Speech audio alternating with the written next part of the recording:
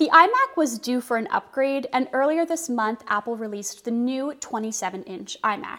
We're going to be discussing the new features and, importantly, whether or not you should buy it. Stick around.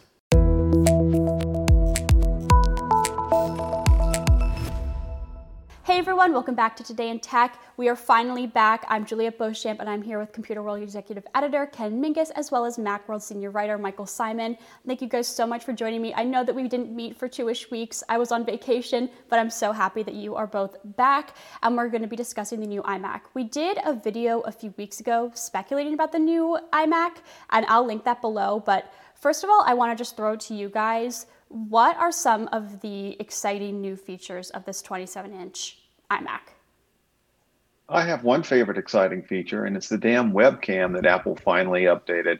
You know, Apple has been rightfully dinged, I think, for a long time for cheaping out on the webcam. And given the fact that virtually everybody is virtually working at home now, doing videos just like this, the idea that, even a 1080p camera in the new iMac, that just, that's kind of like opening table stakes, but at least they did the bare minimum. That's the bare minimum. I don't expect, it to be like, top end 4K, et cetera, but I mean, 1080. So that as soon as I saw that, I'm thinking, okay, now I want an iMac. Of course, that's my first reaction whenever Apple comes up with something, but the camera jumped out at me. Michael, you?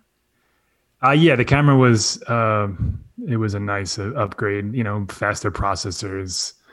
What I'm most interested about, which is absurd and no one should probably get it, but that nano texture glass is neat. We've tested one at Macworld, and listen, I don't know if it's worth 25% of the cost of the machine or whatever it costs, but it's cool.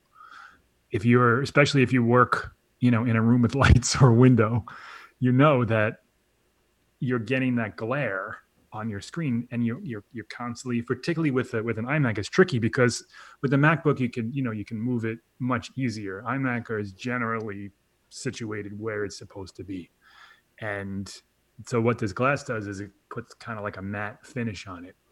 And is it actually a finish, Michael? Because I was wondering that. I couldn't tell. I'm not sure. Is it like it's a different type of glass, or is it like a coating that goes over the regular glass to reduce the reflections? It's let me read you exactly what Apple says. The nano texture glass option. So my guess is, I don't know what the manufacturing is, but I think it's a completely different display with this. It is a coating, however you want to slice it. The whatever is on top of the display is a coating. But it's a specific option. It adds a texture. The specs of the display are the same. So, I guess it breaks down to how they make it, whether they make them separately and pop it in when you order it, or if they take that display and add that coating to it. Whatever it is, it kind of looks like frosted glass on your Mac. And if you remember back in like the PowerBook days, they were all kind of like that, and they were nice. That was one of Apple's coolest things was the matte display, and then they went to glossy because I guess glossy looks nicer in marketing shots. Like I don't quite understand why the whole industry switched to this glossy display, but I'm all for matte. I wouldn't pay $500 for it, but I hope that the price comes down and it makes its way into the MacBook and the MacBook Pro. With if you remember, Michael, when you guys looked at this before, did you notice any decrease in sharpness or resolution or I didn't look at it. Roman looked at it, and okay. He said that it's built for like high-end video professionals, so it's not just I don't want lights. It's like calibrated and specifically tailored for professionals who need to look at their screen, need to have exact and precise calibration, and also can't have these little bits of light that are throwing off their picture. So it's not necessarily for the person who just wants a cooler look to their iMac. It's a high-end feature. It's the same as on their Pro XDR display, which is $6,000 or $5,000. That's an insane amount of money. So when you break it down like that, $500 ain't so bad, but it's still it's a lot. It's a hefty upgrade, and unless money is absolutely no object, I would just suffer with the glossy. Speaking of, I have to admit, before we got on the well, call, we all know that applies to you, Ken. No. It's no object. Money's no object. It's no object I have. Is the joke. But I did sort of go through and I was trying to figure out, okay, if I wanted to really max out on iMac. Now this is not the iMac Pro. Yep. It's just the regular 27-inch iMac. You start off, you add your nano texture glass, that's $500, and you go up to 128 gigs of RAM, and upgrade the GPU card, and of course, one must have 8 terabytes of storage. By the time I got done, you're looking at an iMac that's $87.99. Yeah. I mean, that's a little rich, even for literally me. No one's buying that, but yeah, you can. Yeah. But good thing is you can upgrade that RAM after the fact and save a bundle, so that's good. Yeah. It's still user upgradable, and Apple charges a lot. Explain to me why Apple starts off at 8 gigs of RAM, even for a 27-inch.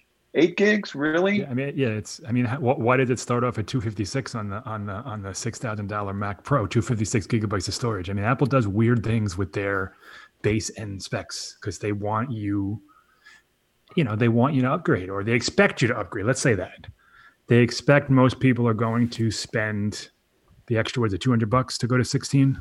Yeah. To get there. Mm-hmm. Now, if the starting price of the iMac was $200 higher, it looks worse. It's psychologically not as good. It's all a numbers game. This is the one to get you in the door, and then they do the upsell. Yeah. I mean, it's not, Apple's not unique in this. Everyone who sells anything sells a quote unquote cut rate, for lack of a better word, version of what they really expect you to buy. Yeah. And you can see that on the iPhone. They used to have 8 gigs on the iPhone until they finally raised it, and even 64 is most people are going to jump up to the next level. It's just straight marketing, I think. Yeah. However, if you don't do huge processing, if you're just using it for email and video and watching video, you can get away with 8 gigs of RAM on an iMac, I think. Yeah, and I want to talk about what the price is and whether or not it's worth it. We can discuss a little bit more about the features, but what is the basic entry-level new iMac look like? Just like the old one. Yeah, they didn't change the price. So the 27-inch starts at $1,800, and that's the conversation we were just having. So if you throw in 16 gigs of RAM, now we're at $2,000, and that looks a lot. That's not as friendly of a price as $1,800, but it's a lot. And the elephant in the room here is the the transition away from Intel, the Apple, whatever transition you want to whatever you want to call the transition, the Apple transition on the Intel transition. That's the question here. Now, the iMac is interesting because when Apple announced the last transition to Intel, that was the last Intel Mac we saw. They didn't come out with anything, and I'm sorry, I'm confusing all of my terminology here. When they announced the Intel transition, we never saw another PowerPC. You mean from PowerPC back in 05, 06, right. Yeah. Okay. So Apple said they were transitioning, and the next Mac we got had an Intel processor. And now, a month after they said, we're moving to a new chip, but here's this. And it's, so it's an interesting thing. Now, if you want one or need one, I don't think you're necessarily getting a machine that's going to be obsolete in 6 months. But you're also getting a machine that's not going to be as cutting edge. And it's not just a couple of years. Mm-hmm. In a couple of years. Or maybe 12 to 18 months. Okay. Because I think the transition away from Intel, Apple transition, whatever you want to call it, it's not just about speed.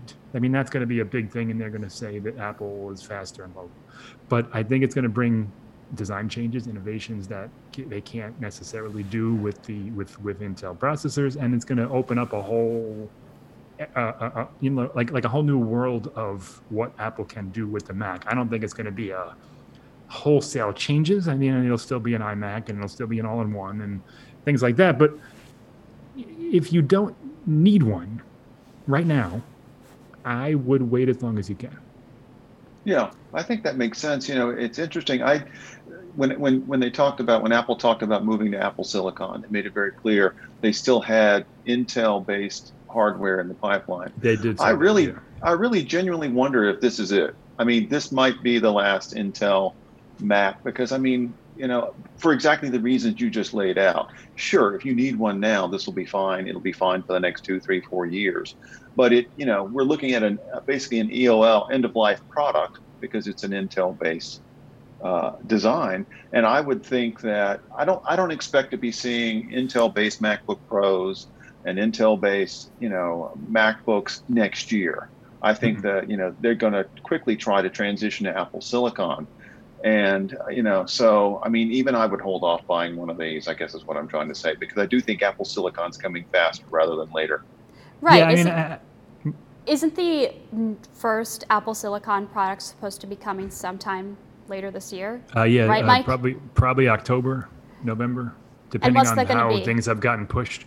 The rumor is that it's going to be the laptop. So Okay. maybe the 13-inch Pro, maybe the MacBook Air, maybe the 16-inch. Like I've read rumors about all of it, but they're all kind of in agreement that it's going to be a laptop, followed closely by maybe early next year by 21-inch iMac.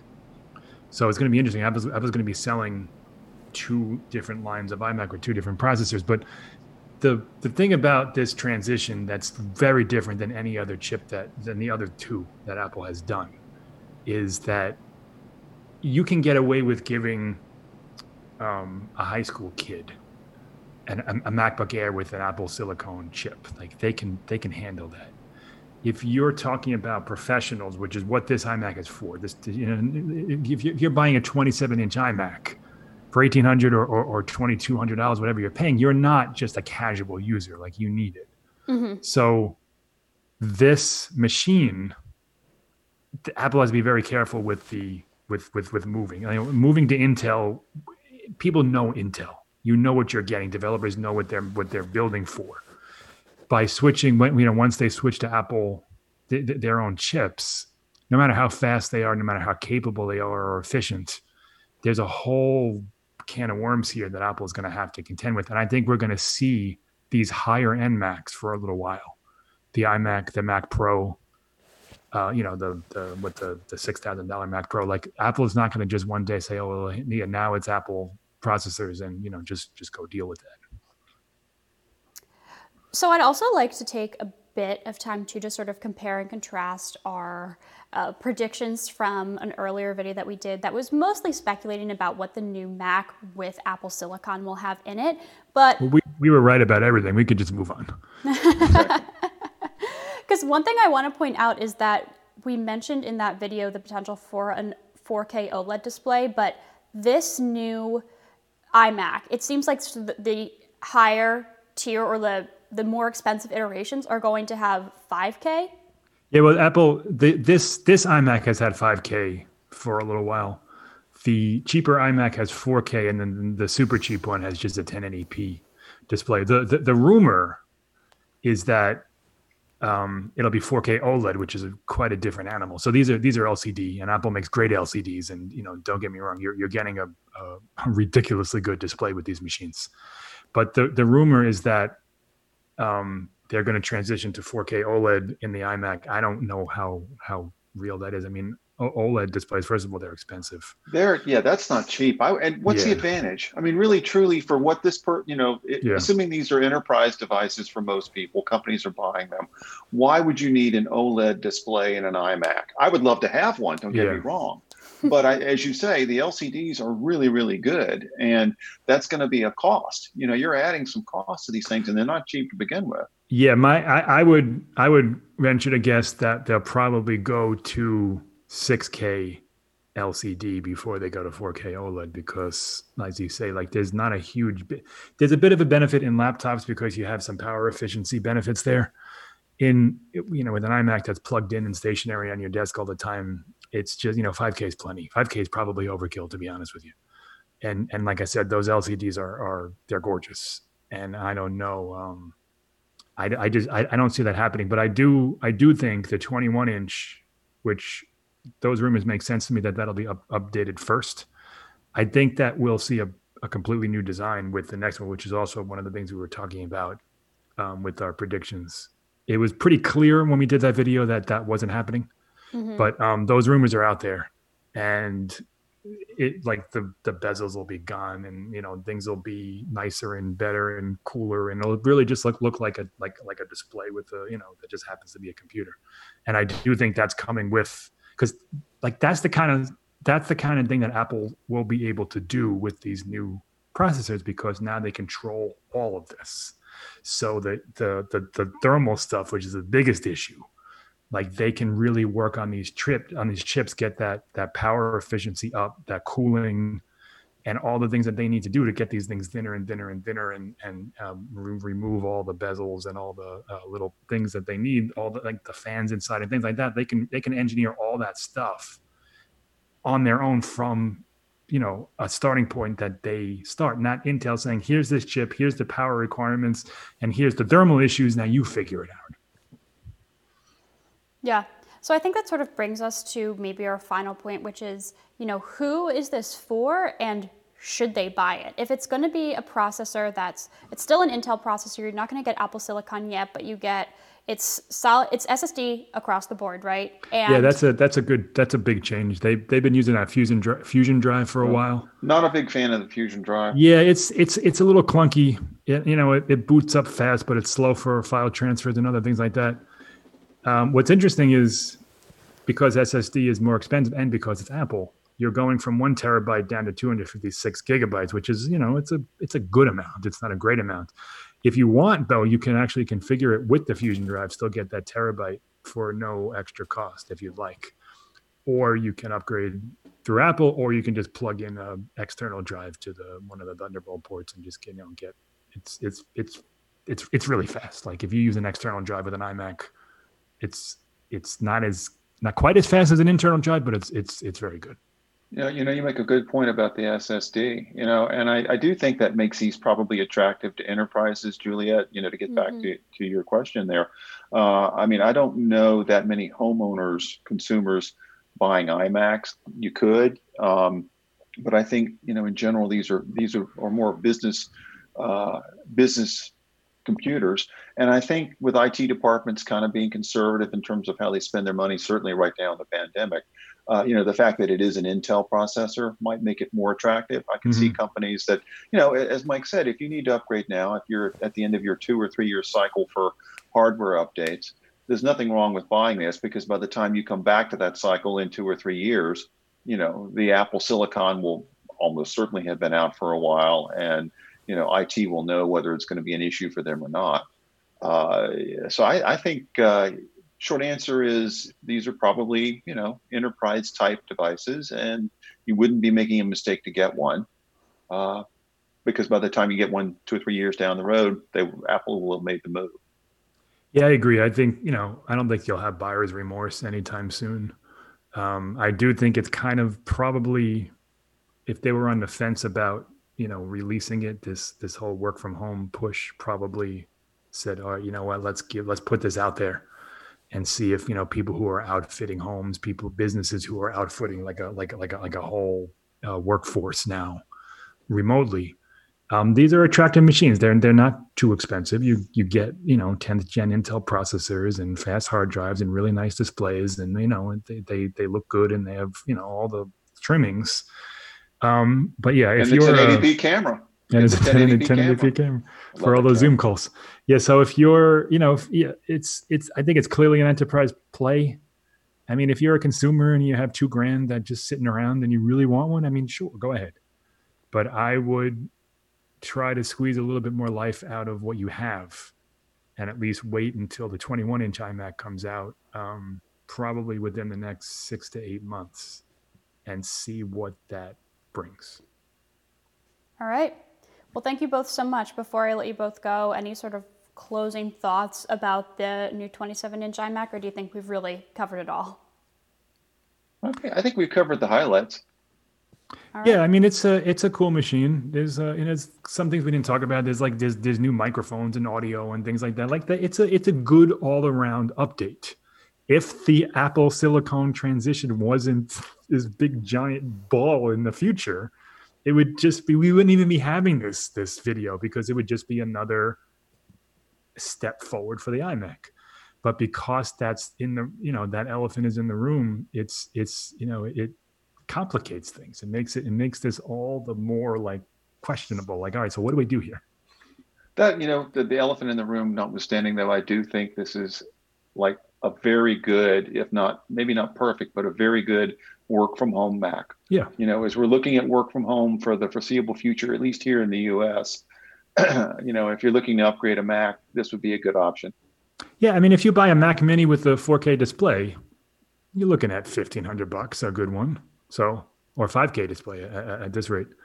So, yeah, I mean, I agree. I think I would get, like you said, 16 gigs of RAM, maybe an external hard drive, but you're going to pay a little bit of a premium, but you're getting a real powerful, real speedy machine that's not going to feel obsolete in a year at all, because everything's going to run. Apple is supporting OS 10, Mac OS, whatever they're calling it now. They're supporting it 11. for right, it is 11. They're supporting it for years to come. Developers are going to support it. There's a virtualization environment. All that stuff is happening. So your machine will work, your apps will work, and let's face it, if you're a professional, you're kind of buying a little bit of peace of mind, because that the apps you have right now will work. And there's no question, if you buy an Apple Silicon iMac in January, they'll work. We don't know how well. We don't know how that virtualization environment is going to work. Rosetta was good. I'm sure it's fine. But this is, if you buy an Intel Mac now, your Intel apps, your 64-bit Intel apps will work. That's it. There you have it. I just convinced myself. I'm going to go buy one. No, I want one too. Of course. All right. Well, thank you guys so much for joining me. I really appreciate it, as always. And I'll be chatting with you next week about something. So be sure to come back then. And thank you all so much for watching this episode of Today in Tech. If you liked this video, be sure to give it a thumbs up and subscribe to our channel. Hit the bell icon in the corner so you're notified every single time we post a new video. If you have any comments, questions about the new 27-inch iMac, are you going to get it? Are you going to upgrade your employees' devices and give them the new iMacs? Let us know in the comments below. Thanks again for watching, and I'll see you next time.